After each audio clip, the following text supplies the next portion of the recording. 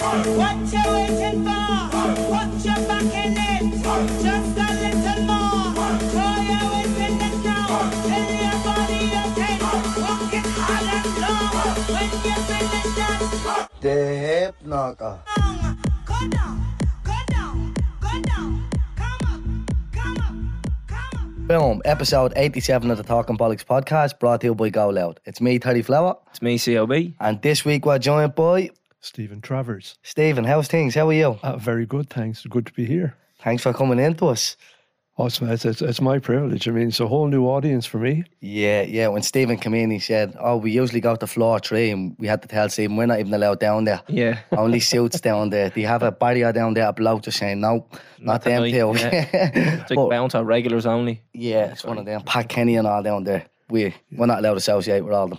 Okay. But, however, we're going to jump into the zinger, Stephen, yeah? Yeah. Do you know what a zinger is? Well, I listened to a few of your podcasts, and yeah, I think I know what a zinger is. It's kind of an either or. Yeah. Yeah, that is what it is. So the zingers from the previous week, Stephen, yeah? They're very controversial, Stephen. Do you not Okay. ask the family about them? You'd be Okay. killing each other in the house.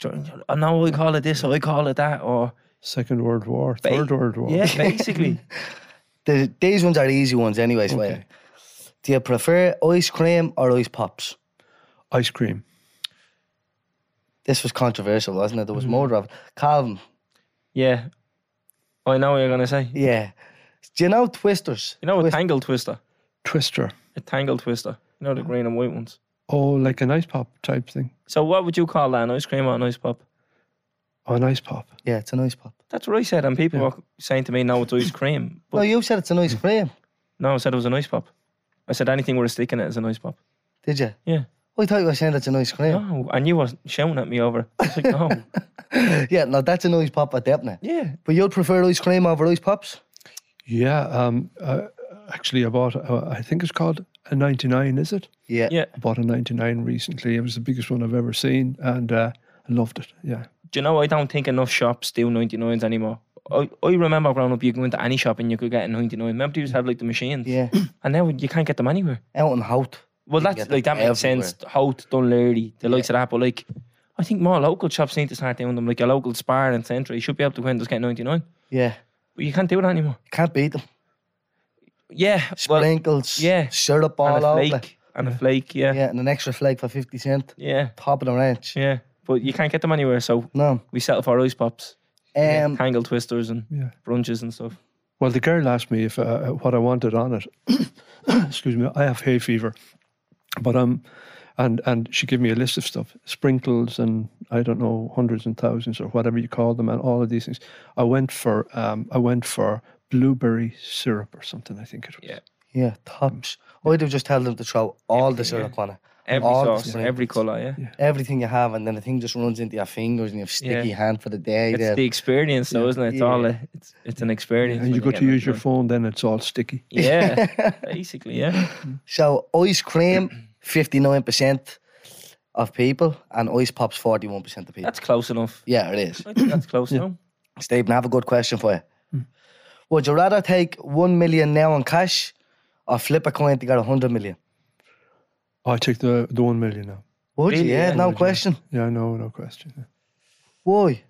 Um, 100 million is life changing. A million's probably not life changing, yeah, is but it? I haven't that much left in my life to spend 100 million, so I'll go for the 1 million. Is the, yeah, that's a. good You argument. could look at it that way, but it's still. What if you flipped it? You won it. It goes down to your family. That's generations. Look, Yeah, but what if you flipped it and you lost it? it's a valid point. You're in the same position you're in now, then, aren't you? Yeah, but you're not the one, you know, because you're like, I had 1 million. Yeah, I know. 'Cause that's your million. Regardless whether you say yeah or no, you have the chance to have 1 million. I know. I'd flip the coin though, So would I. Okay. but only because it's 100 times more. Like if it was 5 million, I wouldn't flip the coin. Yeah. If it was 50, would you? Probably, yeah. Yeah, same, yeah. It's a big jump. Like, I'm not saying 1 million wouldn't change my life now. It would. I'd be able to buy a house. I mean, it's Probably have to do the house up, and then that's it. The way houses are these days. I said it's not life changing. Obviously, it's life changing. I meant like you're not set for life with him. No, you'd still be working. You'd still, like, you're not going to leave much to your family I don't think you'd leave the house. So by the time you buy the gaff, you haven't got €1. Yeah, well, you'd buy a house. You'd probably have to do the house up. There's Yeah. houses in my area going for 500 grand, and then they need work done on top of that. Yeah. Right, so half of it is gone, just getting the keys to the house. Work done on top of that. You'd probably get a new car, a decent holiday. Then you'd be lucky to get the rest in jellies. Then you're going back up to collect the scratcher. Basically, yeah. So I'd flip the coin. Okay. Yeah. I'm flipping as well. Well, I hope we end up with that problem. Yeah, it'd be a good predicament to be in, wouldn't it? Yeah, until you lose. Yeah. Well, look, You know. you know the risk. What was the... Oh, bollocks, they're not The getting the results, percentages. Right, the percentages of that. So 71% of people that take the million because they're right. It's a very logical thing to do. Yeah. And 29% to flip the coin. All of us idiots. Yeah. Give us that flipped. Times are hard, isn't it? That just goes to show it. €30 left. Do you know what I mean? Stephen, you actually have a zinger for us. Yeah, well, as I say, when I listened to the previous podcast, I thought, well, if the lads ask me for a zinger, I'll come up with one, I think. So what I thought of is, if you say, take the subject that you're most interested in, and it could be, you know, a school subject, it could be something that you're interested in reading or studying or looking up or learning about. Say it could be music, could be history. I think one of you mentioned at one stage that you liked history on one of the podcasts. So would you rather be a teacher or a student? That is a good one. In what sense? Like what? Would you rather be teaching somebody, like you're starting MMA, Yeah. would you rather be the one teaching MMA to people who have never done it before, or be receiving the lesson? I think Very good one. I'd rather be the student. I'd rather be the student because I love when I know nothing about something and every day you're like, oh, that was lethal. Yeah, And Jesus Christ, we're only scratching the surface. yeah, It's everlasting. Like it's never ending, the amount of learning you can do with something. yeah. You can always improve. So I'd hate to be the one who basically knows it all and is passing it down. I wouldn't hate to be the one, but I'd rather be the one on the other end. I love learning. I'd hate to. Yeah, but imagine trying to get the message across, and you see it's not going. Like they're not picking her up, and But how then what about frustrating the that ones must be. when they do pick her up? Yeah, but I just That think must be back to when rewarding. I was in school, and imagine being a teacher and dealing with like 30 students or whatever it was at the time, and you're like, I'd hate to be in that position now. So I'd rather be the student all day. I agree with that because I remember when I started playing music first, every new thing that I learned, the excitement, you know, and I ended up, you know, even when I was 15 or 16 years old, always tried to play with bands that I could learn from older people. I ended up with playing people twice and three times my age, and I would soak it in. All of this stuff, and it's really exciting to learn this stuff, isn't it? So the student, I agree with you. It's a great thing, by the way. It is. At first, I was like, "What?" I didn't get it. The second you said, would you rather, I knew it was going to be a good zinger. Yeah. I knew it was. So would you rather say go to Yeah. the auntie? Me and you actually don't even have a zinger this week. How disappointing is that? I know. It's a busy week though. Yeah, we have a lot going on this week. Oh, I know you had to get measured for your suits. Yeah. We did indeed. Yeah. So we went in to collect the shoots off Tiffany's earlier. Yeah. Fresh. Can't say anything about them just yet, but you'll see It's a them secret. Friday night. They look good, but we can't look go into good. detail about how good they look. Yeah. But live shows on Friday night. Yeah, so well, we're that's tomorrow night when this comes out. Yeah, so we're in Vicar Street Friday 19th. Yeah, be our third live show, second time in Vicar Street. I don't think it gets any easier, to be honest. It gets harder. Yeah, the nerves are there, the expectation is there, and it's just, I think that's what it is. I think the expectation. So I think the first two went well. yeah, So now it's the like, bar is set, and you're just like, oh, you have to meet her every time. yeah, but I think the crowd nearly does half of the job for us. Yeah, Like the crowd is just with you the whole way, no matter what. Like we know, even if we came to a standstill and we literally forgot how to talk for 5 minutes, the whole crowd just starts singing or something. and they Like we laugh. can never lose Yeah. with the crowd, you know, that the type of way. crowd are electric. How do you find performance, Stephen? Especially at the start. in Vicar Street. Well, in general. In general, yeah, there was, you know, when you're young and you want to perform, when you're a kid, you perform in front of the mirror, you think you're Elvis Presley. You know, Yeah. I'm not sure if you know who Elvis Presley was. Of but course, I'm not that bleeding. I think not that it's young. Actually, I think it's his 45 years today since he died. But That's, sorry to interrupt you. this has happened to us on a few episodes in the last few weeks. We'd bring up a topic just randomly, and it'd be the anniversary of like something related to that topic. Yeah, well, he was, you know, not to go off on a tangent on you, but I mean, Elvis Presley was so important.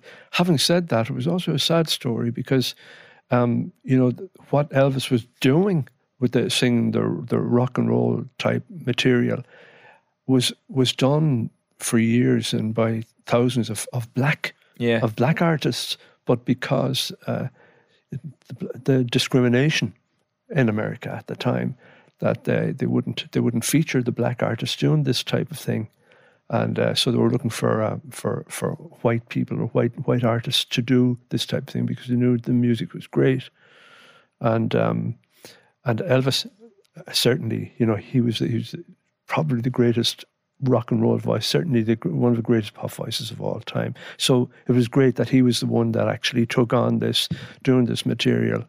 And when you consider it, you know, the type of thing that influenced Elvis also influenced people, the big, what we call the 60s revolution that happened in the 60s. I always say that for me, the 60s started on the 5th of October 1962 when the Beatles released a song called Love Me Do, and these songs, the Beatles and the Rolling Stones and the Kinks and the Animals and all of these bands were heavily influenced by black music in America, R&B, which today you call sort of rap would be R&B and that, but this was rhythm and blues going back in the day. It was sort of like rock and roll with a bit of an edge.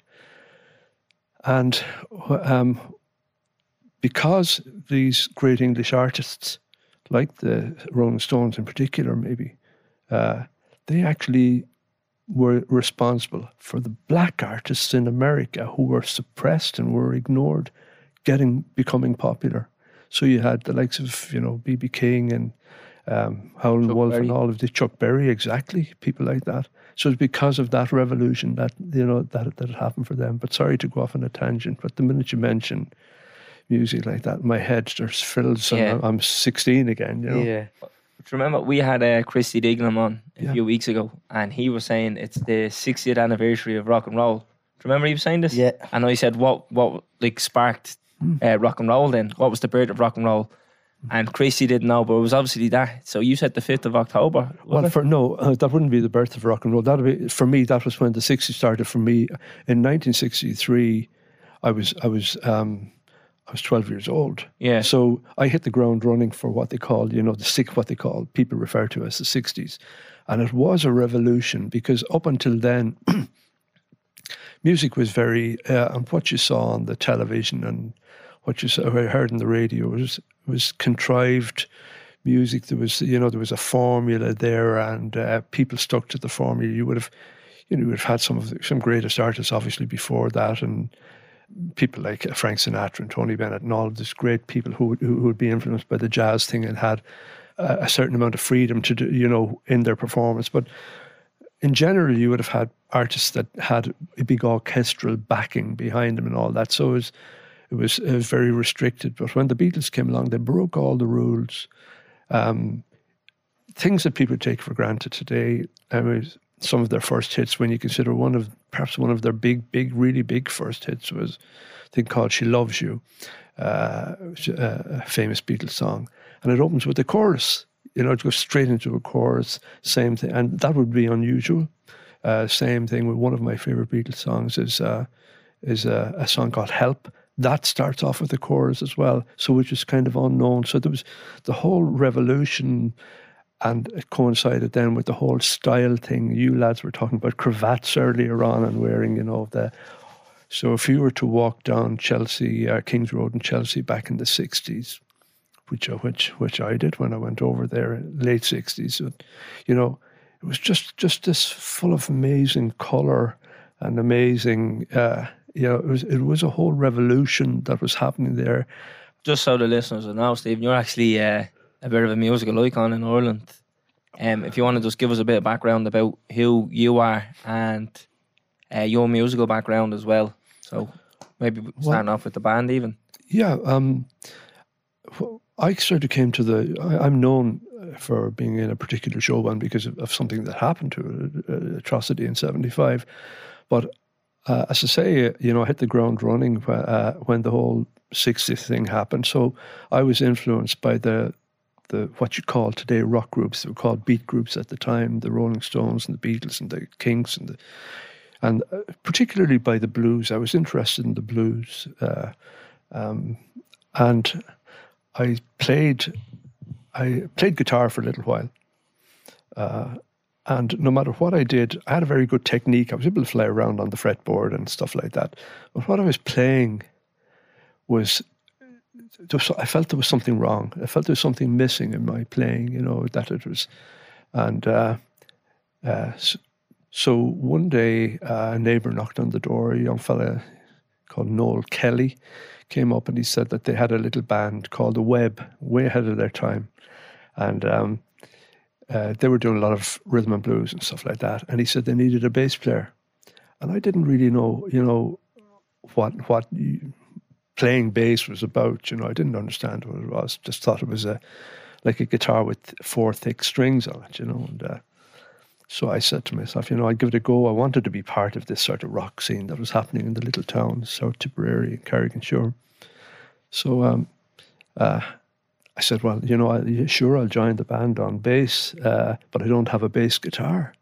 And they said, well, our bass player, our former bass player that's leaving the band, a lad who had a particularly memorable name, his name was Chelsea Power, which sounds like a rock star's name, doesn't it? I mean, Chelsea Power. Terence's cousin. I know you have a lot of family in Clonmel as well. Down Tipperary, down that neck of the woods. Probably because... Well, I think everybody in Waterford is called Power, aren't they? So maybe you have a lot of cousins. Loads of us down there.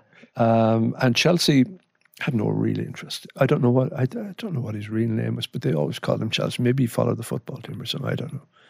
But I remember they said, if you can get £2.50, this was the old money, which would be about €2.50 or something like that, whatever it was. We'll put the other £2.50 in, and you can buy his bass guitar for £5. And so I asked my dad, can I have £2.50 for a bass guitar? My dad didn't know what a bass guitar was. He loved music. It was classical. He loved classical music and Irish music. So, but he gave me the £2.50, which was a lot of money at the time. This is going back a long time now. But, so I went down, and I remember Chelsea came to the door and handed me this bass guitar. It wasn't even in a case. And the minute I handed him the £5 and got this thing in my hand, I felt like I was plugged into the universe. It was the most amazing feeling ever.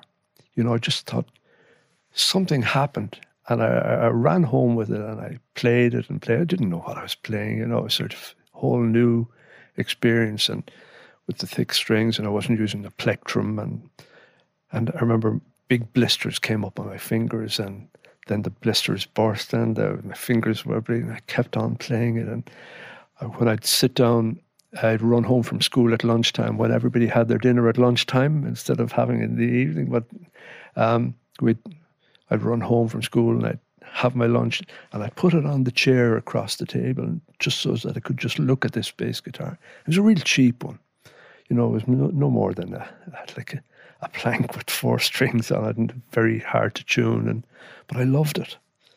And I began to realise what it did, what the function it played. It laid down the groove in the band, because even you lads loved rap and all that type of thing. And a lot of the stuff you hear on drum and bass, well, obviously the bass is such an important foundation for all that. And I realised what it did, and I got better and better. And it was the easiest thing I ever did in my life. I didn't even have to, after a while, I didn't even have to think about it. I just picked it up and played it, and then I kind of got a reputation as being a good bass player.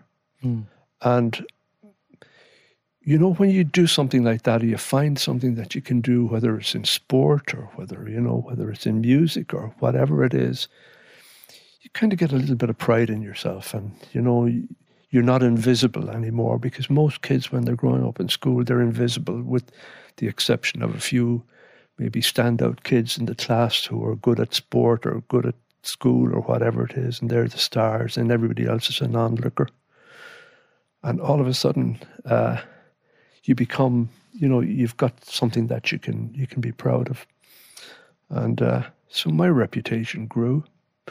And when I used to play at little sort of dances and gigs around, tennis clubs and that type of thing would have the dances. And even when I was going to school, when I was doing my Leaving Cert, I was out gigging the night before. My parents were horrified, but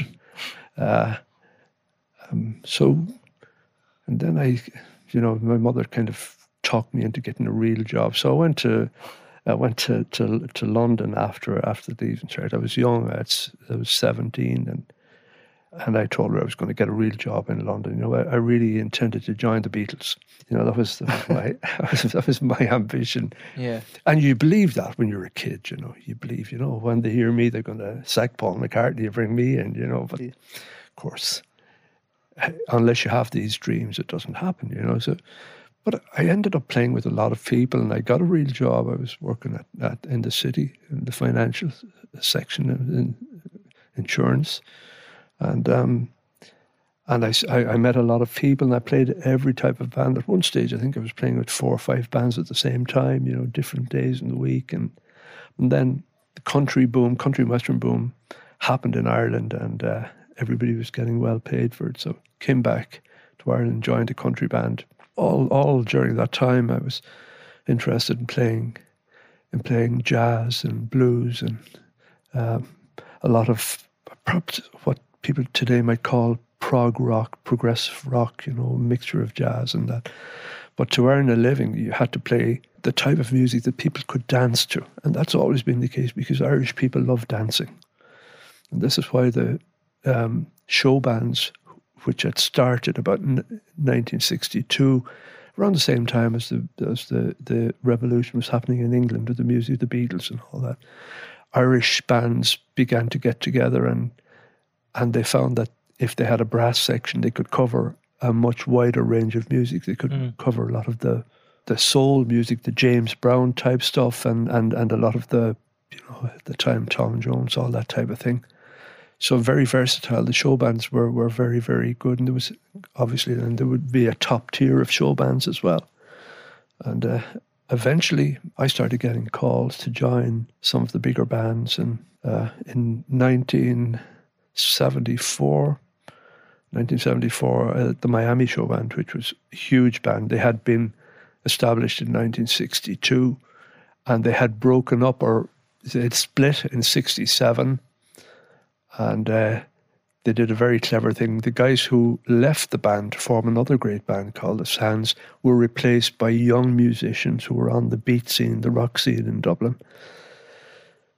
They brought in this great singer called Fran O'Toole, a fabulous world-class singer-songwriter, and they brought in other guys, and Fran was also a great keyboard player. And so it was more a pop group than a show band at that stage. And they offered me a job in 1974, and but they offered me the job as the lead guitar player, and I had no interest in that, so I turned it down. And then the Miami came back to me, and they offered me the job. It would have been May 1975, and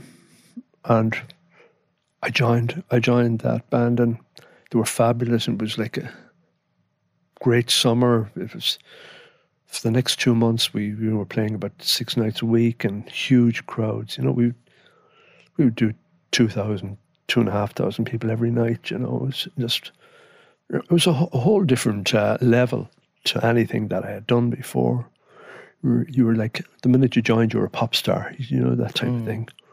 But this was 75, and the troubles were there was a lot of people dying, getting killed on both sides, but bands were, apparently immune to this. Nobody was going to. Were they like an escape kind of thing? Like, were they like the only sign of normality? You know what I mean? Like, once a band is playing, everything's going to be all right.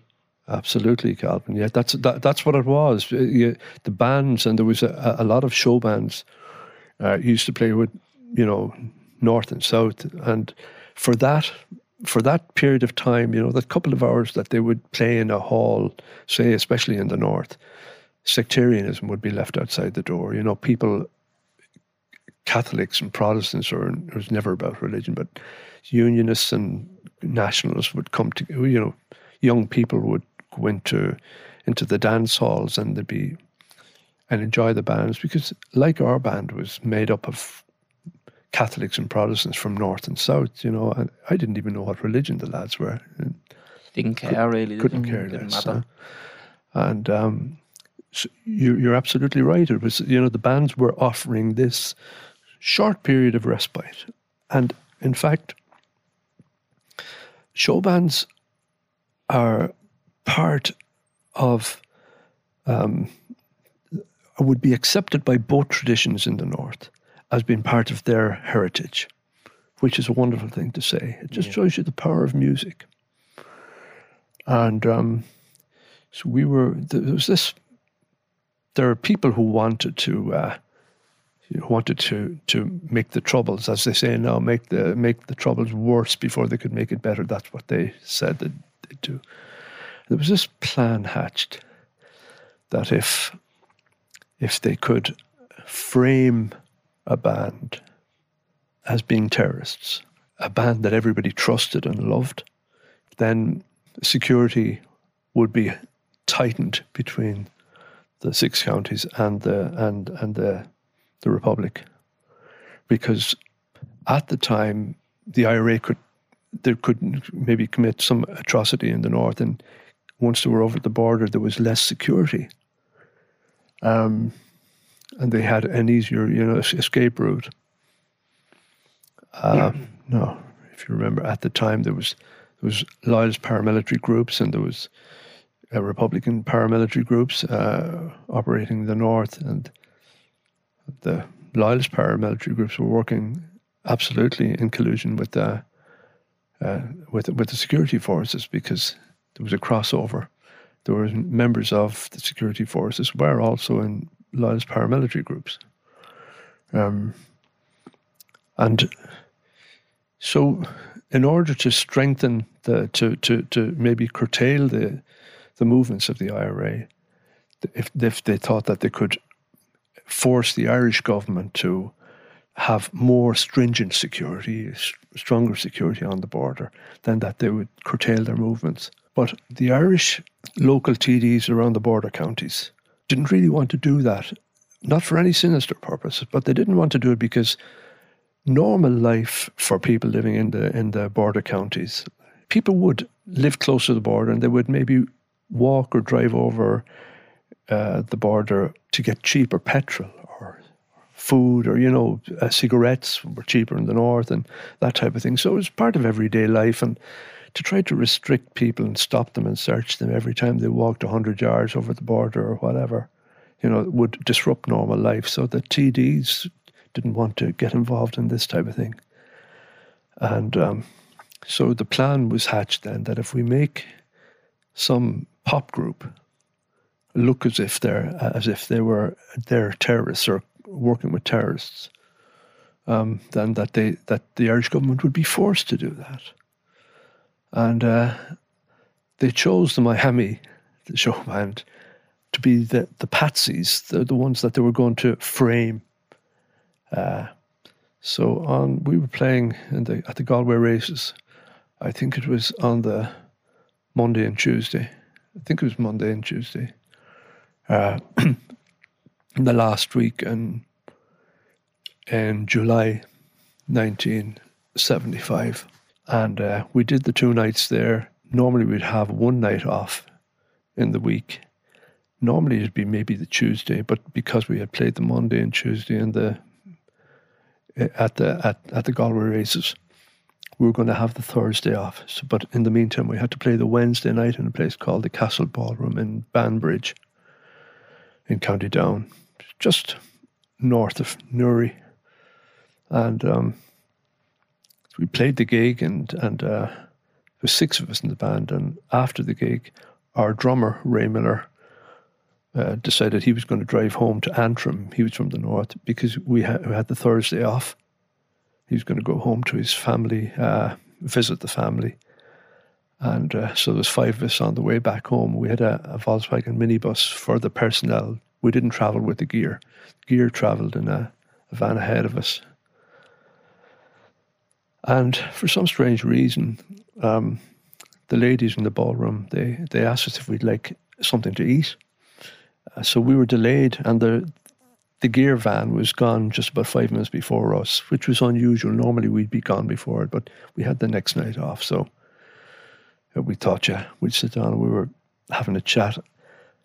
And it was one of those unusual things. They were serving Irish stew. I always remember that, and I've always had a big appetite. And Fran and myself said, you know what, we'll have this. And so we headed off then after that. On the way home, we're about 6 miles from Newry, between Banbridge and Newry, and we're stopped at a roadblock. And normally if you're stopped at a roadblock, you know, Brian McCoy, who our trumpet player, lovely man, he would just open the window, and he always drove the personnel van. He'd open the window, and everybody knew the band. Certainly would have known Brian. He'd been in the band for a long time. That, you know, that maybe asked for an autograph, or this, talking about now the UDR security forces. Not so much the English soldiers, they wouldn't have known, but certainly the UDR, which was the largest regiment in the British Army, a lot of them would have been part-time soldiers. And but on this occasion, they when they flagged us down, Brian opened the window thinking that this was going to happen, or they might ask for a cassette or a record or something, you know, and have a chat and say, you know, where were you playing tonight, that type of thing. But they told us to pull in off the road, and that we had to get out of the van, which was unusual. So we got out, and they told us to put our hands on our heads at the side of the road. It was a bit of an adventure for me. I wasn't used to it, you know. I was the youngest. Well, I was the newest in the band. I was second youngest in the band. The lads in the band, there was a fabulous guitar player. We struck up an instant friendship. He was from Kimmage there. Tony Geraghty. He was one of those rare geniuses, you know, a fabulous player and very funny lad. So Tony was on guitar. With Des McAlea was on saxophone and singer. Fran O'Toole, obviously. Fran was from Bray, and a very funny fella. Very, very. The girls loved Fran. You know, he was like a pop star. You know, but a very, very witty and brilliant musician. And then there was Brian McCoy, the trumpet player, and I was 5 of us. Brian, Des, Fran, Tony, myself. And we had our hands on our heads, and these soldiers were asking us questions. They were joking with us and, you know, saying, you know, bet you lads would rather be at home in bed than standing at the side of the road. And we were all relaxed and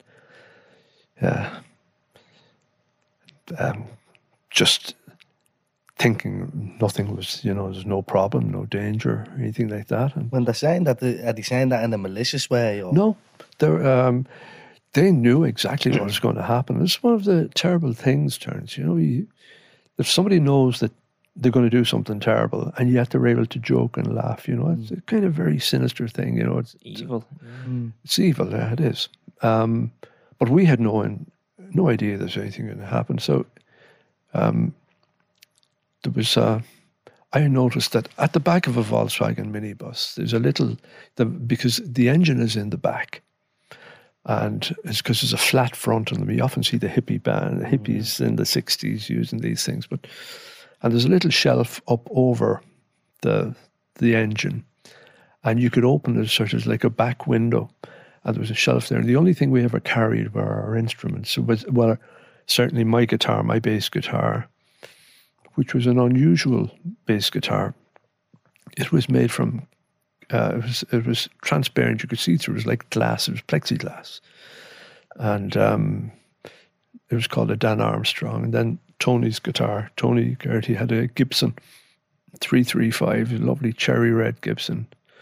And so we would have carried both of those because we wouldn't give them to the roadies. The roadies were animals.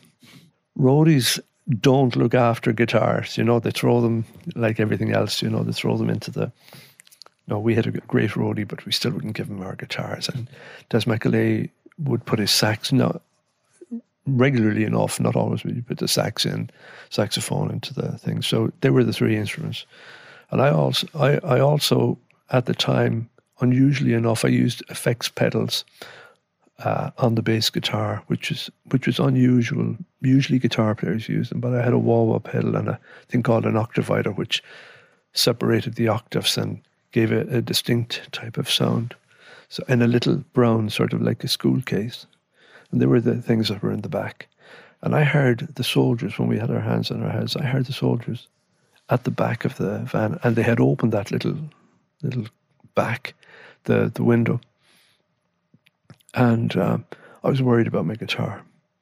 And I'll tell you how I wasn't taking it that seriously, I thought it was like being in the movies, this is stopped by soldiers, and there's something to tell my wife. We were only married exactly a year at the time, Anne and I, and there's something to tell her when I got home.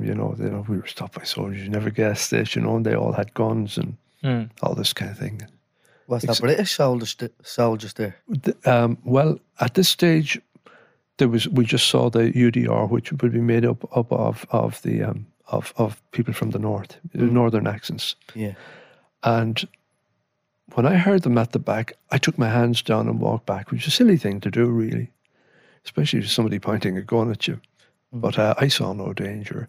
And I just said to the two men who were at the back, and they were opening my guitar case, I said, can you be careful with that, please? I'll open it for you if you like. And I went to put my hand on it to open the case properly. And he hit my hand and he knocked my hand down. And he pointed at the little case, the little school case with the effects pedals in it. And he said, what's in that? And I said, it's just effects pedals. And he said, are there any valuables in it? So I was surprised that maybe he thought the money from the gig was in that, but we didn't. We didn't have anything to do with the money. The roadie would have done that. I said, no. And he punched me in the back and he knocked me back into line. And at the beginning, I was in the middle. There was Fran, and there was Tony and Fran were on my left, and Des or Brian and Des were on my right. But when he pushed me back into line, I was now second. There was Des was closest to the van. He could actually touch the back of the van, and then I was there, and Brian was beside on my left, and then this man arrived. Now, whether he was there all along or whether and we hadn't seen him, I wasn't sure, but he had a very posh English accent, and he was in charge. He took charge, and he started to talk to the other soldiers and asked them, what they were doing. And one man said that he was taking their names and addresses, and he changed the order. He said, no, I want their names and dates of birth, and things like that. And Brian McCoy nudged me because we had our hands on our heads, so he was able to tip my elbow with his elbow, and he said, don't worry, Steve. He said, this is British Army. What he meant was that we'd be away quickly. There'd be more, this was a professional soldier, not a part-time like most of the UDR men were. And Des Lee on the other side, again, because I was the new guy, and they were kind of trying to put me at ease, worrying about my guitar. He said, don't worry, he said, the Army's usually careful with the equipment. And so we were happy to see this British officer in charge, because we thought we'd be away quickly. And then what we didn't see was that there were two soldiers were planting a bomb underneath the driver's seat. It was 10 pounds of commercial explosives like gelignite. This wouldn't be the homemade stuff that we now read about. This is stuff that they blow up quarries with and mountains. And the plan was that they would tell us we wouldn't know about this bomb, and they would tell us, oh, thanks very much for your cooperation, off you go. You can imagine, that these guys, knowing that this was going to happen, and they were still joking with us. And so nobody would have known about them stopping us. And we would have, the thing would have exploded. According to the forensics, it would have exploded maybe 10, 15 minutes afterwards when we were on our way down the road, perhaps in Newry or perhaps just over the border towards Dundalk. And we would have gone down in history as terrorists or as people who were carrying bombs for the IRA and I often think about it, my wife would have had to live the life of the wife of a terrorist. My daughter would never be born. Fran and Brian's wives, they would have been labelled as the wives of terrorists. Their families would have been disgraced forever. And the Irish government would have been forced by, international opinion would have said, well, look, you can't trust anybody here. Seal the border. Don't let anybody search everybody. But fortunately or unfortunately, depending on how you look at it, while they were planting the bomb, these two unfortunate men who were planting this bomb, a man called Harris Boyle and another man called Wesley Somerville, this thing triggered and it blew them to pieces. And it completely, I don't know if you've ever seen any pictures of the van itself, but it was blown to pieces. It was, and I'll never forget the sound of the bomb and the intensity of it and the light. It was like living inside living inside a flame. And everything went into slow motion, and I was lifted off the ground. And it was like slow motion, and the gunfire started immediately. And I could hear the gunfire, and I tried to run, but my legs were off the ground. And I remember my back was arched, and they tell me I was shot while I was in the air. And I was actually shot with what they call a dum-dum bullet, which is an explosive bullet. It's designed, it's hollowed out, and it's designed so that it explodes on impact. And it shattered into 16 pieces and did a lot of damage to my insides. It hit me just above the right hip, went up through my gut, exploded in my gut, and then the rest of it continued traveling through my left lung, which collapsed, and then it came out under my left arm. And it was like I was in slow motion, and I started to fall down through the ditch, because at the side of the road there was a field just at the side of the road, which was about 3 meters deep. And there was trees and bushes. And I remember falling down through the bushes and the trees. And I felt I was aware of every single leaf, every single briar, every part of that I could count them. That's how aware I was. Maybe it's adrenaline, I don't know. And very, very slowly. And then I hit the ground very hard. And then 2 bodies fell on top of me. It was 2 of our lads. And at this stage, I was the only one who had been shot. And they immediately picked themselves up. And one of them, which I now think was Brian, grabbed me under the arms and tried to drag me away from the hedge into the field. And he was a Protestant lad dragging a Catholic lad, trying to drag him away from but I was a dead weight. And they shot Brian while beside me, and they shot him in the head and the hands and the back, and they killed him instantly. And he was lying down beside me. I couldn't move, and I pretended to be dead. And then I heard the other Fran and Tony screaming. They caught them quite close to us, and they gave them pretty bad deaths. One of the abiding memories for me will always be the screaming of the lads, the cursing, the obscenities, and the viciousness of the soldiers as they were killing them and kicking them then to make sure they were dead. And they continued doing that for a while and firing into dead bodies. And then it went quiet. The shooting stopped. There was a lot of fire. A lot of, the ditch was on fire. And they came over and they kicked Brian, who's quite close to me. And there were maybe one or two footsteps just away from me. And this man came over and he stood over me, and I just stayed still. And I was waiting for him to shoot me again.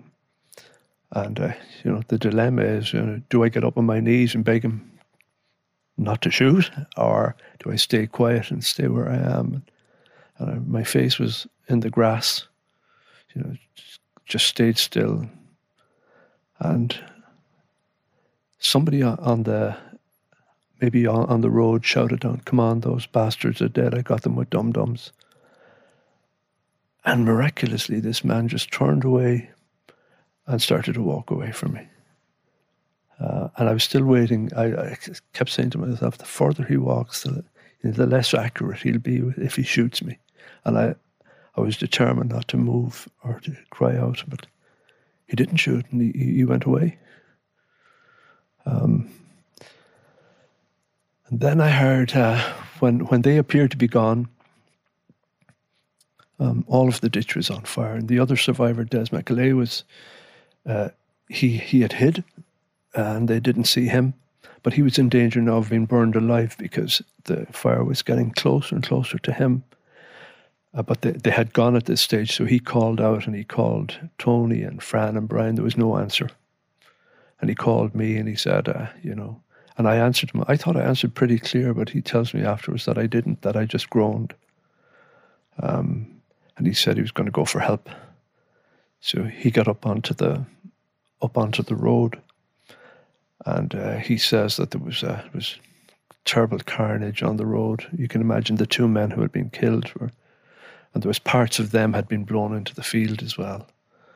And he was gone, and I was there for about 45 minutes, maybe an hour before because he got into Newry police station, which was about 6 miles away, and he reported it. The army and the police wouldn't come in into the field because the bodies might have been booby trapped. That was often the terrorists would do that type of thing. So I was, I remember it was a beautiful morning. It was about 2:30, 3:15 in the beautiful morning on the 31st of July. And I remember looking up at the sky, and it was about a half moon, a little less than a half moon. I think trying to figure out what had happened. I couldn't work it out. I thought that maybe we had been caught in a crossfire. Maybe, these soldiers had been attacked maybe by the IRA or somebody. That's what I was trying to think of, because it never dawned on me that the people who were, soldiers would do this to us. And so I remember thinking to myself, I couldn't feel any blood, so I didn't think I was shot. I didn't realize I was shot. And I was putting my hands around, my shirt and my jeans, and couldn't feel any blood. And then I remembered the man saying that we had been shot with dum-dums. And I thought a dum-dum meant a blank bullet, because I didn't know what that meant. Yeah. So I thought, I'm okay. And I remember kicking we used to wear these ridiculous platform shoes. I'm sure you might have seen them in the movies. And I remember tapping them together, my feet together, to see if I had my feet. And I was relieved that I had. And then I put my fingers across my chest, and I counted my fingers, and I could move them. So it was very important to a guitar player, you know, to a bass player, have your fingers and move my neck. I actually sat up. I found that difficult. So I turned over and I got up on my knees, and my stomach had been extended. It was, all my bleeding was internal. All the damage was internal. So there was no bleeding outside that I could feel. And I stood up. I tried to stand up. I found that, and I fell down again. And I'd get on my knees, I'd stand up, and I'd fall down. That went on for a while. So I decided to check out the other lads. So I crawled around on my stomach. And I always remember the smell of burning blood. And I'd crawl around, and I tried to talk to them. I tried to wake Brian, and I thought, how worked it? I said to myself, he's been knocked out. He fell off the. I said to myself, when he fell down, he knocked himself out, which didn't make any sense. Of course, he was dead. But and I'd crawl around to the others, and I'd tell them, Des has gone for help, and he'll be back soon. And I'd crawl around again, and this went on for about 45 minutes, best part of an hour. And eventually, then I heard these kind of, this nasal walkie-talkie type voices. And I thought it was these fellas came back to finish the job. This is what was in my mind. But it was actually the police. And they had sent a helicopter, the army helicopter, I think, had come in and shone a light around to check. And so I crawled over towards the ditch, and I pulled myself up on a branch, and I found it very difficult to breathe because my lung had collapsed. And so I stood up when I heard these people go on, and I thought, you know what? If they're coming back to finish the job, they're not going to shoot me on my knees, I'm going to stand up. And they shone a light in my face, and I put my hands up, and the only thing I could think of saying was help. Yeah, I was 24, as my mother used to say, I was 24 going on 4. One of these people, had no sense, no responsibility. It's just all I was interested in was music. So it's the first thing came into my head. I just said help, and this man said, we're the police, son. That's what he said, we're the police, son. And so I went to move towards him, and the field was sort of, it was uneven, and I tripped, and they caught me. And back in 1974, the whole macho thing, you weren't supposed to be caught by 2 men, that type of thing. And so I sort of got back on my feet, and they helped me over to not the side of the road that I had come down, but there was a little side road, and there was a fence. And it was like a diamond shape, like in the wire fence. And they said, and there was an embankment then up onto the road, and they said, we're going to lift you over this fence. And there was a couple of ambulances up on the road. So I said, no, I'll climb over this myself. You can imagine, the state I was in. I was insisting that I was going to climb over it. And of course, with these silly platforms, usually wouldn't fit into the little diamond shapes, I gave up on that, so I allowed them to lift me over the fence, and then they brought me up onto the embankment, and they put me into an ambulance. And immediately there was the driver started to drive off, and there was an orderly or a paramedic or whatever it was. The man was sitting beside me in the ambulance, and he told me that I grabbed his leg, the calf of his leg, and I told him to stop immediately, that we had to wait for the lads. And always remember him. He said, no, don't worry about that. He said, we've got ambulance for all of you. You're all going to get your own ambulance. And they brought me to Daisy Hill Hospital, where they patched me up. And I remember when they put me on the operating table in Daisy Hill. Some of it, it's almost comical when you look back on it, because they put me on the operating table, and they started to question me. They said they didn't know who we were, and whether these were people working in the hospital or whether they were police, I'm not quite sure. And they said, "Where are you from?" And at the time, we had a house down in South Tipperary in Carrick-on-Shore that we had built, and our neighbour who had built another one had just joined the Garda band. He was a musician, great musician, Billy Byrne, and he had joined the Garda band maybe 6 months before I had joined the Miami, and we left our houses down there, and because we were based in Dublin, both of us, Billy had rented a house in Clondalkin. So he said, "There's a big house, why don't you and Anne come up and share it with Marie and myself? It's a big house, and we'll, split the rent," or whatever it was at the time. So we were lucky that we were actually, we were living together at that stage, and they were able to look after my wife Anne. She was only 21 at the time. And so when the doctors or whoever it was that was questioning me said, "Where are you from?" I said, "Clondalkin." And they thought I said Dundalk, which would have been close to the border. Maybe, it would have been used by, quite, maybe it was quite a Republican area. And so this man that asked me that said, "Why are we not surprised?" I didn't know what they were talking about. So they thought we were, people involved in some sort of an act of terrorism of some sort. And they said, "What are you doing up here?" And I said, "We're playing." And I thought they knew who we were. And this man cynically said to me, he said, "Playing at what?" I still couldn't figure out what he was getting at, And I said, "Playing music." And then somebody realized, what, this is the band that was playing, but this is the Miami Show Band.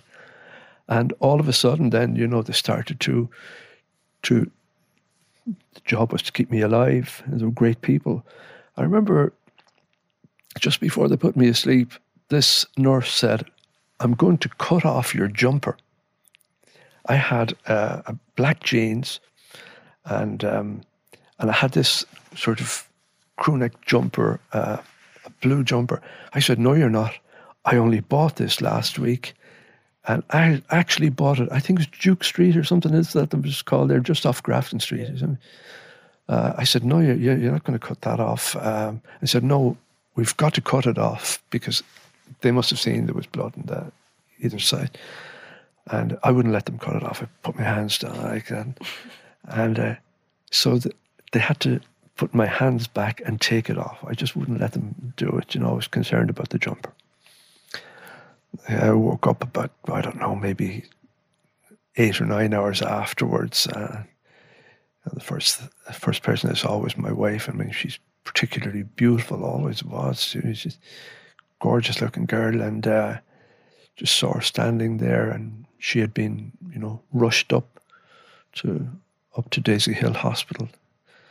Billy and his wife brought her up. As I say, we were very lucky that, when they got word, brought her up. And the minute they got there, Billy said, we're here to see Stephen Travers. This is his wife. And the man with the clipboard, the security man at Daisy Hill Hospital, looked at the clipboard and he said, Travers said, "Oh yeah, he's dead." That's what they told her. And she went to pass out, It was just a young girl, not used to anything like that. And Billy said, no, you better check that again. We've been told that he's in theatre. He said, "Oh yeah, sorry, my mistake. Yeah, he's in theatre." And so when I woke up there, here she was, this beautiful girl, and just the tears rolling down her face. And the minute I saw her, that to me then was, I'm going to live. How could I possibly not live with, so I was determined. And the people in Daisy Hill Hospital were just the gave me back my faith in humanity. You know, they were just fabulous. They did everything for me. And I got to know the surgeon, Jimmy Blondell, quite a famous surgeon, because these people in Daisy Hill and in the hospitals in Belfast as well were the most experienced in the world in dealing with that type of trauma, bomb and shooting and all that kind of thing. And I got to know Jimmy afterwards, and he was very sort of stern man. I remember when he was in the hospital, he had to be, you know, and he told me afterwards that I died twice on them, and that the other people on the operating team that day said to him, you know, look, he's gone, Jimmy, he's gone, let him go. And he said, no. And he told me he shouted at the anaesthetist, and he said, squeeze the aorta, man. He said, we can get him back. And he did twice. So just amazing people. We don't value these people enough until we have to, you know. But so they're amazing people. And that's basically what happened. It affected my life forever. I thought afterwards I'd get my life back, but you know, you're always stuck with that. And no matter if you could play with any band you wanted to, but or win the Eurovision Song Contest or whatever it is, but the stigma is always going to be, you know, you're always going to be known for this particular thing, no matter how much you try. So the rest of my life has been, certainly in the last few years, has been fighting for justice, not just for ourselves, but also for all of the other people who are now threatened.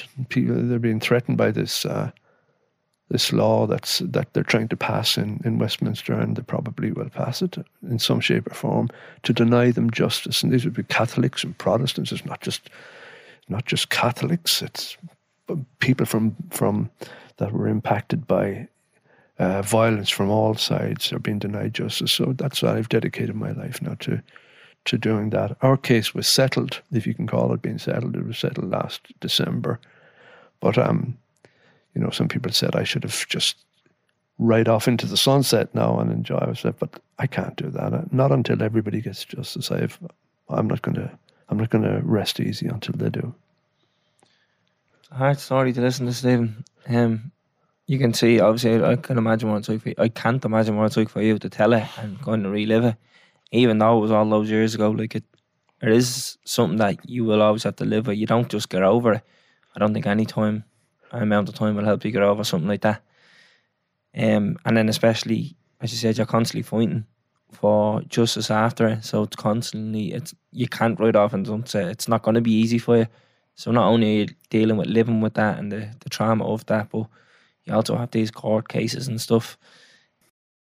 We were talking before we start recording about how kind of unbeknown to the younger generation the trouble was, not just in the north but in the south of the border as well. And we were talking about the Dublin bombings. Yeah. So in 1974, there was a series of bombs detonated in Dublin and Monaghan as well. Then I think it was an hour later. So you had said that if you were to stand on the top of Grafton Street with a clipboard and ask how many people do they know when Dublin was bombed, you'd probably get 99% no. Mm-hmm.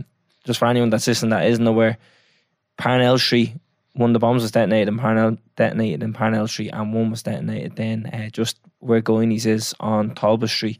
And there's actually a monument on the top of Talbot Street facing Connolly Station to commemorate all the people that died there. And the reason why I brought this up is because the people who were involved in that were actually the people involved in the incident on your night. Yeah, and the reason that, you know, that we talk about this, and the reason that I'm here to talk about it is, obviously there is, as you say, a whole generation there, and perhaps two generations, who wouldn't know that any of this happened. And it's important that we know our history. It's important that we know that we don't make the same mistakes as we did before.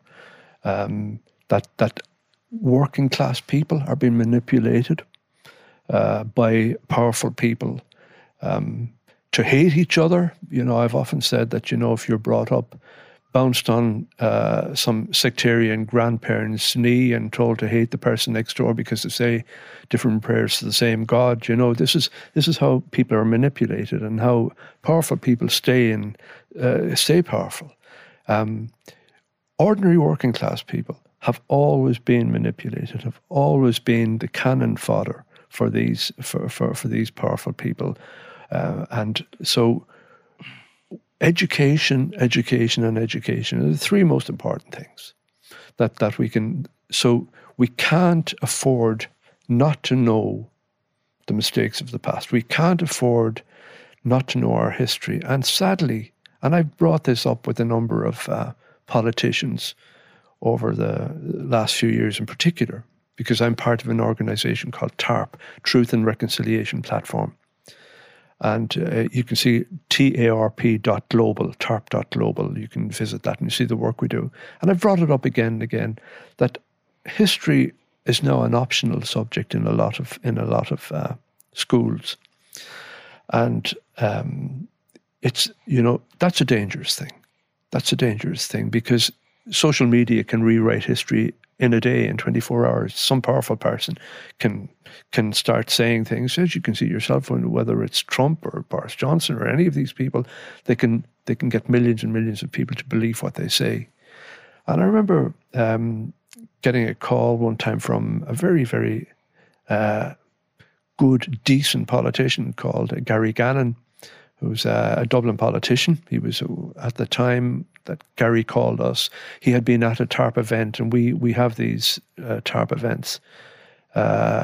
Basically, we give people an opportunity to tell their stories, because unlike me, you know, there's a lot of people whose stories aren't told. I mean, it's been an Emmy-nominated documentary on Netflix made about our story, so the whole world knows our story at this stage. And there are other high-profile cases, like maybe, you know, Dublin Monaghan, Bloody Sunday, Bloody Friday, Omagh, which the anniversary was only yesterday, and Enniskillen. Any of these things, these terrible atrocities, the Reevy brothers, 3 innocent lads murdered on the 6th of December 1976, and then the following day, then you had the terrible atrocity that's known as the Kingsmill Massacre. All of these things, we give people an opportunity to tell these stories. But Gary Gannon got in touch, and we knew Gary's work because he takes underprivileged children and getting them into university. He was working closely with Trinity College and other colleges. So Gary said, you know, there's a parallel here. He said radicalization, young people being radicalized into paramilitary groups and being brainwashed, and there's a parallel with young people being radicalized into drugs, working with drugs gangs and that type of thing.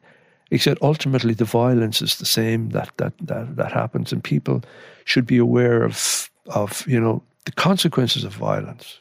And in TARP, we never ever lecture to anyone. We don't say to people, you know, we're here to tell you not to use violence. We don't say to somebody, you shouldn't use violence as a way to change society or as a political expedient. We don't say that. We just say, you know what, use violence if you want, but we're going to tell you the consequences. Because when I was growing up, and very often as you see in movies today, or you see, you know, on the television or whatever, somebody gets shot and they put their hands up to their chest, close their eyes and drop down. That's not the way people usually die when they're shot. Now, there's massive trauma to the body itself. Is, you know, I've crawled through body parts. I've crawled through bits of people around a blood-soaked field. I know what that's like. I know what the smell of burning flesh is, because when somebody gets pumped with bullets, the flesh actually cooks because the bullets are hot. So all of these things remain, you know, a part of my memory. And consequently, I have PTSD. So it's difficult for me to stay focused all the time on what I think is real life. But so Gary said, you know, young people need to be told the consequences of actual violence and how it feels, and not just for the person who's directly impacted, but also by, you know, the families and people who are left and bereaved, and you know, people who have to watch their children deteriorate in front of them. So would you consider going into some of the schools in Dublin and just talking about the consequences, the real consequences of violence? So Eugene Reevy, who's one of the co-founders of TARP with me, Eugene's brothers were the 3 Reevy brothers that were murdered. And he's an amazing man. He's gone to London today now to lobby in Westminster and stand out and try to tell all of these Tory MPs not to pass this law to deny people justice. Eugene is an amazing person, you know. He's one of my great heroes, and to work and to know somebody like that. We're very close. We're not just colleagues, we're friends. And Joe Campbell, whose father was a policeman, was shot as well and murdered. He's there today, as are the people who were murdered by the IRA in Birmingham. Their loved ones, the Birmingham bombs. We had Michael D put on a big reception for them when they came over, because they're not being treated properly by their own government in the UK. The Lord Mayor of Dublin put on a big event for them as well, just to show them solidarity. And we had Rose Conway Walsh from Sinn Féin was actually at that. Good, decent people as well. So you had people cross-party, Fianna Fáil, Fine Gael, Labour, Greens, all of them at these events, you know, showing solidarity. And there's some great people in the government today as well. So we're trying to, and basically what we're trying to do is to say, you know what, this was unnecessary. The first thing we have to do is to talk to each other, dialogue. And as you can see in the documentary, the Netflix documentary, I sit down with the UVF, one of the paramilitary group that shot me and murdered the lads. No, the particular man that I'm talking to on that. A representative of them, though. Yeah, he's that's a form of words, but yeah, and so without dialogue, how are we going to fix things? Yeah, because you know, I could never condone violence. I could never say that, but I understand when a momentum happens and when there's such a momentum that people can't say, you know, we're not going to stop for dialogue here. We're not going. There's people being killed on both sides. There's terrible things happening. It's very difficult to sort of stand back from it all and say, but there have been great people, you know, who had that sort of presence of mind. But I understand why this thing happens. I understand how it happens, but it doesn't have to happen. So these are the lessons we have to learn from the past. Yeah. Look, I only watched a documentary recently, and of course you'll always suffer with PTSD after an incident like that. But you said something really powerful in the documentary, and you said you asked your wife if she thought you changed after the attack, and she said to you it was like learning to live with somebody new again, like learning to love somebody new again. Yeah. Did you not feel that in yourself, or? Funny enough that you say that, Terence. It's not something that I realise, but other people have picked up. People have picked up on that all over the world. I remember giving a talk in Phoenix, in Arizona, and there was a young man stood up, and he asked the same question. You know, no, you don't see the changes in yourself. You know, if you have somebody there who can, you know, act as somebody, you need to be told this, don't you? You know, and to become aware of it. But also then you have to accept the changes that happen. You have to accept that, you know, I remember when we did a project for the Department of Foreign Affairs where we actually filmed a lot of the people and put them on the TARP website, telling their stories, because, you know, they don't get, as I say, documentaries. So we were giving the people, and I was doing the editing on the filming, you know, so I would have had to watch this maybe 50 times, somebody talking about the trauma that you know, that happened to them, their children being killed, or their fathers, mothers, brothers, sisters. I mean, so while I was editing this, as I say, I had to watch it multiple times, and it began to have an awful effect on me. But I didn't see that, and I needed somebody to tell me, you got to stand back from this. And also, a friend of mine who had been very badly injured in Loughlin Island, he said, I think you need to see a psychologist. You need to see somebody to get some counselling yourself. And you're inclined to say, no, I'm fine. I can deal with it. But you can't. You can't deal with this. So I did see a psychologist, and this person was absolutely brilliant. And I'm so glad that I did it. Mental health is something that we should be aware of, and mental illness. And it's something that, whether it's the worry or the trauma that people experience because they can't get a place to live, that they can't get a house, that they can't get a mortgage, that their fear of eviction, all of these things weigh so heavily on your mind that they get a form of PTSD as well, that you're terrified that you're going to be on the street, or that you're going to have to move your family back in with your parents who are elderly, all of this type of thing. So, I think that we should be aware. Sometimes we're inclined to think, look, let politicians, I don't care about politics, or I'm not going to bother with that, and they're all a bunch of gangsters and all this thing. You can't afford to do that. You must be aware. You must be, what you guys are doing here, you bring real life to people who don't really pay much attention to it in the first place in many cases. But it's important, because the mental health, the mental well-being of millions of people around us suffering because the cost of living, the worry about paying the bills, and all of this type of thing is happening. So get involved in politics. Get involved and understand what it is that can make a difference to your life, and whether it's physical trauma, mental health is something that we should be very aware of. Yeah. You mentioned the word collusion earlier. Mm-hmm. Can you explain that term and then how it...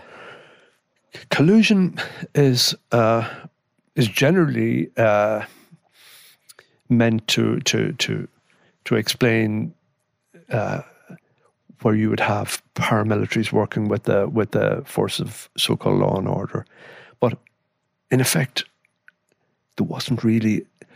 It's not the word that should be used, because that implies that these two, you would have had paramilitaries and the security forces, just happened to get together and decide to do something. In reality, what it was that at the very high level in the security forces, they got these people to work for them, not with them. They were the ones who were conducting the orchestra at the very highest level. Collaborating would be a better word. Well, it was more or less implying them to do it, and because the man who was one of at the center of 20 let me see, about 120 murders is a man called Robert Jackson, but he's always known as Robin Jackson, and because they couldn't talk about him, name him in the papers, they called him the Jackal. Now, this man was involved in, we think, about 120, maybe 123 murders as part of the Glenanne gang. This man was undoubtedly an agent working for the security forces. Now, people often say that he worked for the police, or RUC. In fact, he worked for British military intelligence. MI5, was it? Yeah, and there's a lot of that is it's quite complicated, but effectively is working for the government. Trained with them, and also when you look at it's like dark matter. You say to yourself, "Well, I can't actually see it, but you know the effects of it." So this man is a man who was able to evade.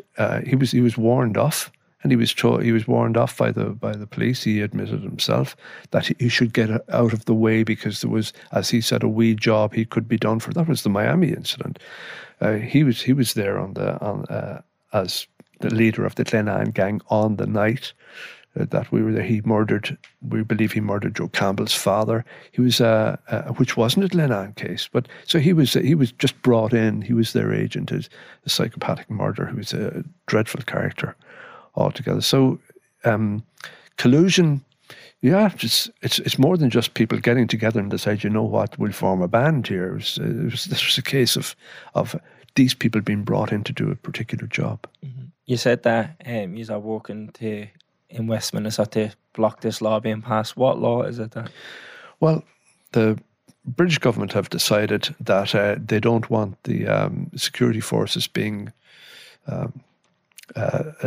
brought into court and having to answer for what they're being accused of.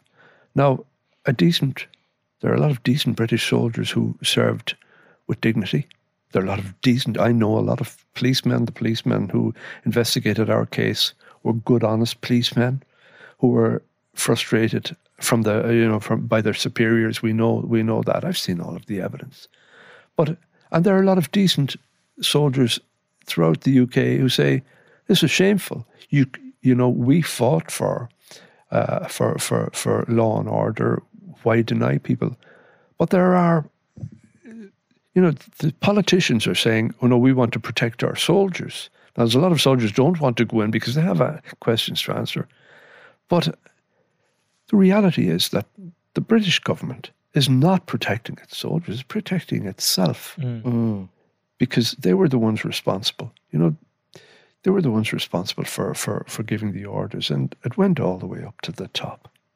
And it was a case of, in many instances, it was a case of, Maggie Thatcher basically said, you know what, you can do this, you can do that, but don't get caught. So, rotten to the core. And of course, all sides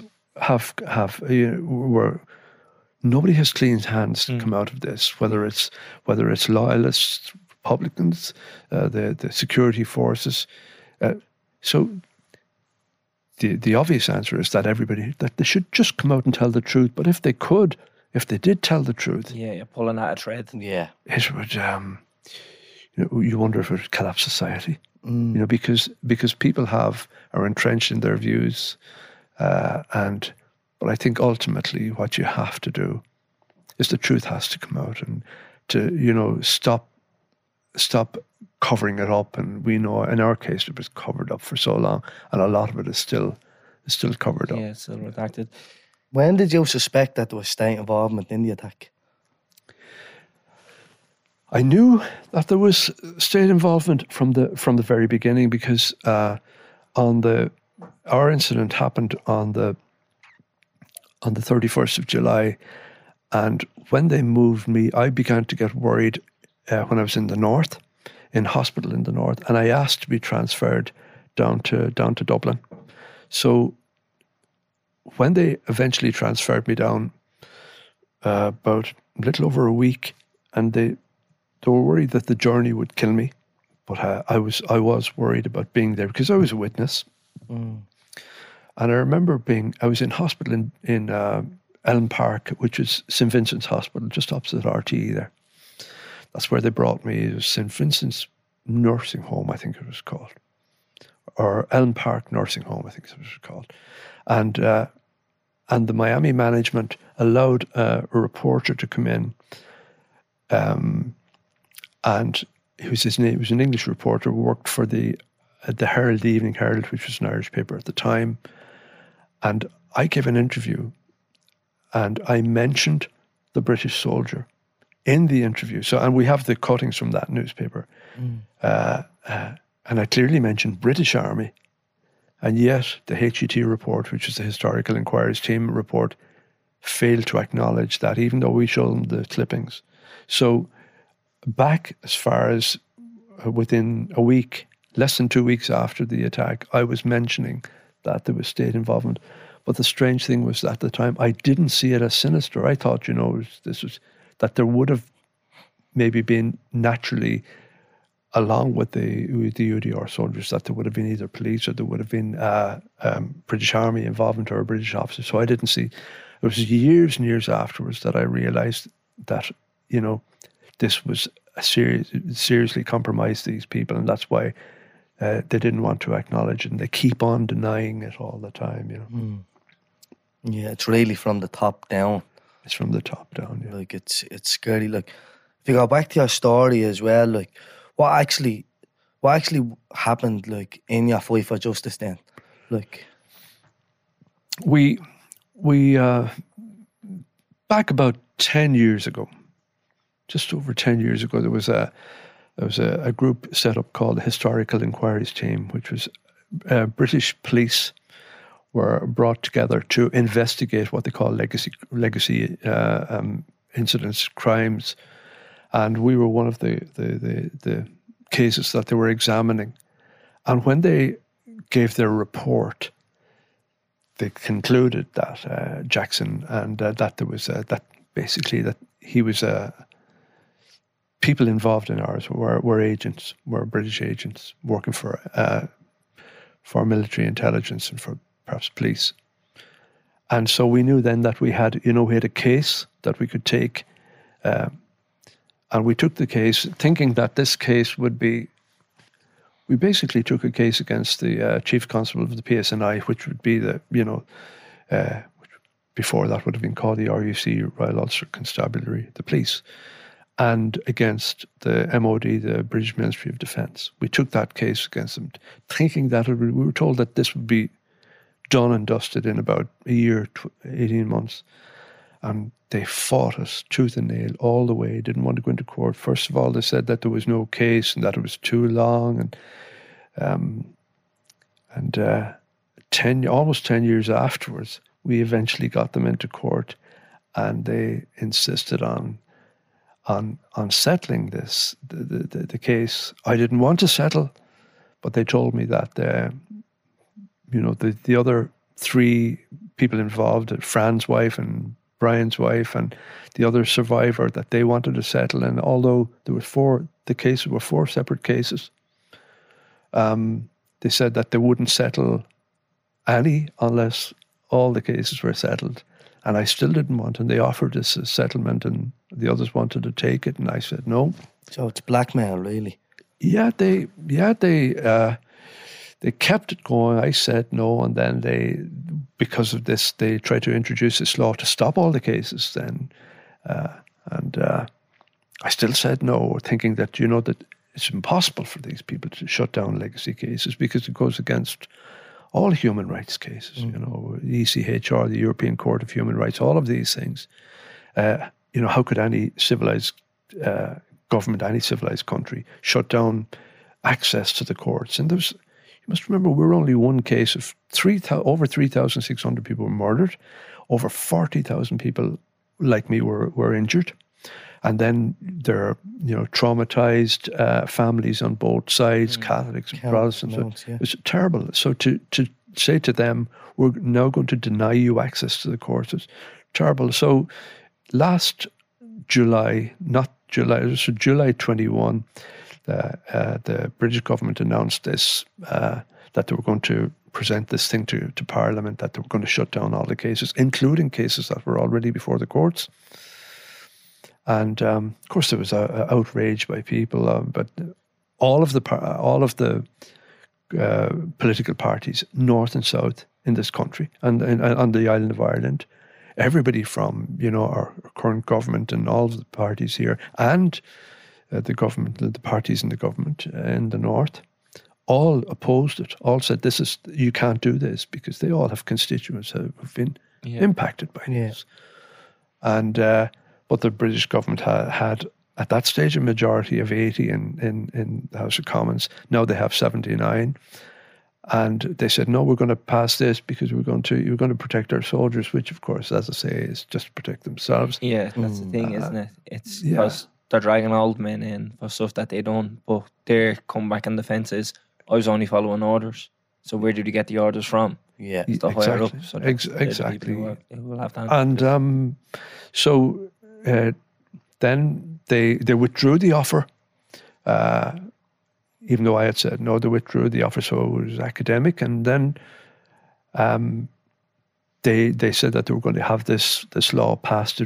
Basically, we often call it an amnesty, but in reality, it's a statute of limitations that we're going to stop it. And then they said they knew then they weren't going to get it passed because there was opposition, some opposition in the UK. Certainly, they would have had difficulty getting it through the House of Lords, the upper house. And so they said our case was listed. One of the cases was listed for December the 13th of last year, and it was Fran's wife's case. And then they included Brian's wife's case in that as well. And eventually they included our cases, and they knew then that the game was up. So if they fought the case, that they would have been, that all of the truth would have come out. And I wanted to fight it. And they offered us a settlement money. And the other three cases were keen to settle. Perhaps they wanted closure. They wanted to, because we're not young anymore. I still said no. And then they told me I was the only, I may have been the only one, I'm not sure, that didn't have legal aid. So, if there was a delay they told me if there was a delay in the case, if there was an adjournment or perhaps, an appeal or whatever, by the time we'd get into court again would be the end of 2022. And that law could be passed then. And so nobody would get any closure, nobody would get any acknowledgement or compensation, but small as it was. And so they were effectively blackmailing me into saying, you're going to be responsible for stopping the others getting, closure, justice or whatever. So I settled on the 13th. I wasn't happy, but at least we know that because they paid out, some form they're admitting to something. Yeah. So it's been a long struggle, and I've been asked again, time and time again, have you found peace? Well, I certainly haven't, because other people haven't found peace. Other people haven't got their day in court, and because this is, they're telling them you're not going to get into court. No, I think they have to allow the people whose cases are already before the courts, they have to allow those to come through. I don't think they get away with that. But there are people, innocent people on both sides, all sides, here in the Irish Republic, in the North, clearly, and in the UK, that they're denying them justice. So how can they call themselves civilized if they do that? A lifetime of trauma with no justice. Yeah. So I hope your listeners, I know they're young, and this is probably a difficult thing to hear, this type of testimony. I certainly didn't think that when I started playing that bass guitar, I paid $5 for that, I was going to end up like this. I thought I was going to end up, just playing music and seeing myself out as a musician and that type of thing. And I never thought I'd end up being, somebody sitting here in front of a microphone talking about this type of thing.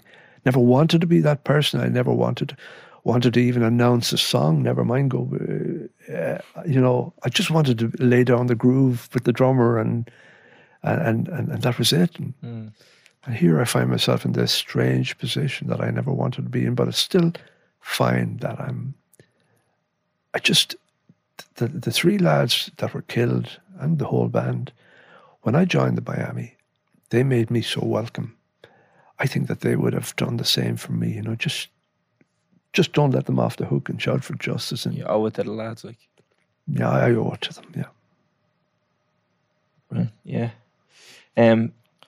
The documentary, it's the Miami Show Band Massacre. It's still on Netflix now for anybody that actually wants to go and watch it. Terrence watched it recently, so did I. I watched it originally when it came out, and then I rewatched it then recently as well, just to brush up on it. But yeah, collusion is a big thing in the Troubles. It's a big part of the Troubles. But no matter which way you look at it, some people say it's sectarianism. Some people say it's a political struggle or whatever. There's a lot of innocent people who were dragged into the Troubles, and against their will, obviously. And the hangover of that is left on the likes of yourself and your family, and there's plenty of other families, as you said, thousands, not just here but across the water as well in the UK. So it is a good topic to educate yourself on and understand what's going on, so we don't see stuff like this happen again. And with the way things are going, especially up the north and with Brexit and stuff like that, something is shifting. So let's make sure that we're on the right course with history now, and we don't let a repeat of what we're just trying to get over happen again, because Absolutely, there will be a lot of unrest and upheaval, because we are trying to form something new going forward. I would like to, to that was one night that changed my life. But being in a band like that was tremendous fun. It was like, it was living the life, for that couple of months before this thing happened, can you imagine it? You're all of a sudden, you're like, it's like you're everything that you ever dreamed of, that, I remember some of the things that first of all, I didn't have to pack my gear after a gig. Somebody else did it for me. Somebody set my gear up, plugged the amp in. That's when you know you made it. How big was Still Miami? On an ordinary Monday night in Dublin, for instance, there was a big ballroom called the TV Club at the top of Harcourt Street there. On an ordinary, just an average Monday night, we would put over 2,000 people into that on a Monday night. That's mental numbers, that. Like on Monday night, a band is on 2,000 people. And somebody could maybe put a marquee, a big tent up in the middle of nowhere, and in some country place that, that maybe a village that of about 60 or 100 people, and we would draw 2,500, 3,000 people into the marquee. From all over. Buses. Mental. Yeah. Is what you huge like. Massive mega band. I remember we played, you wouldn't remember a band, but there was a big band, big international band called the Bay City Rollers.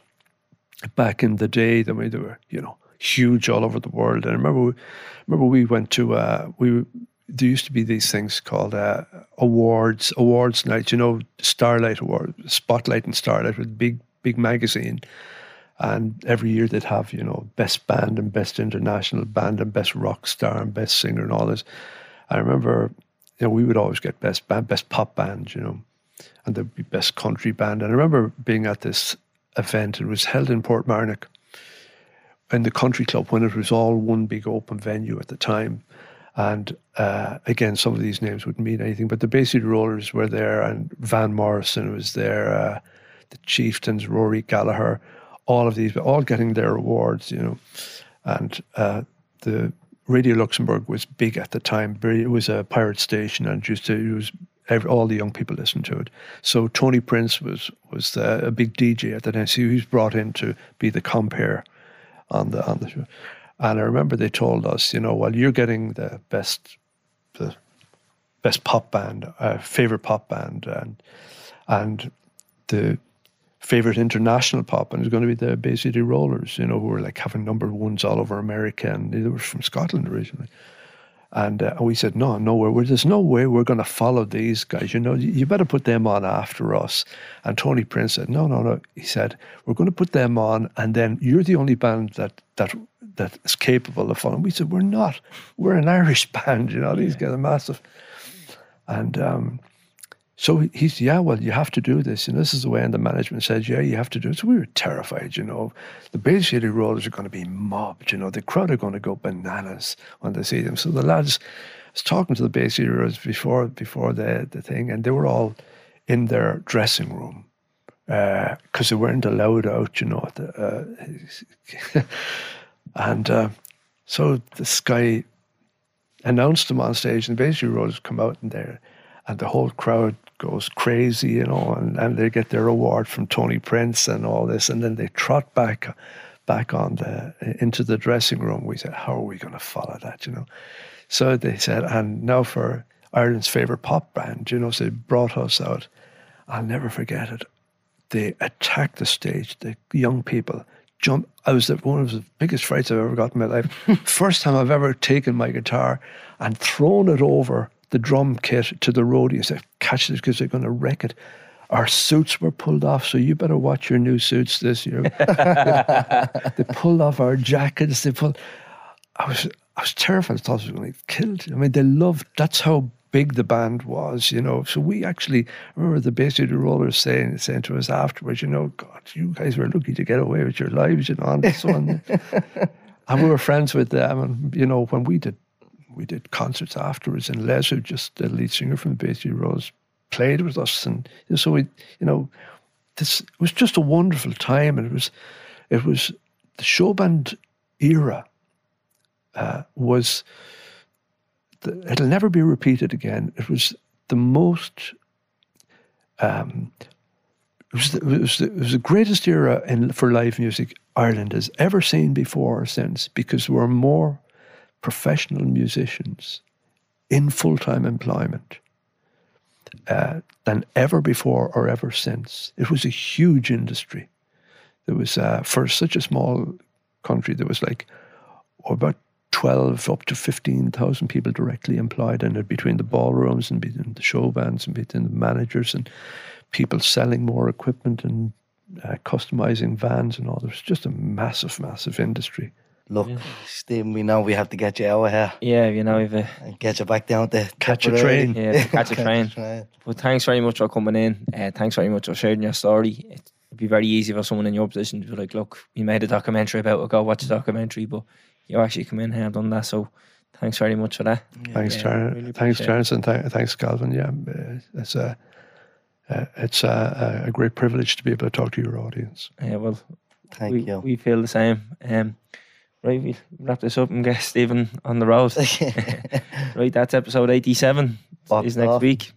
Yep, boom. Subscribe to this podcast for free on the Go Loud app. What you waiting for? Put your back in it. Just a little more. Throw your weight in it now. Tell your body okay. Walk it hard and long. When you finish that The hip knocker. song, go down.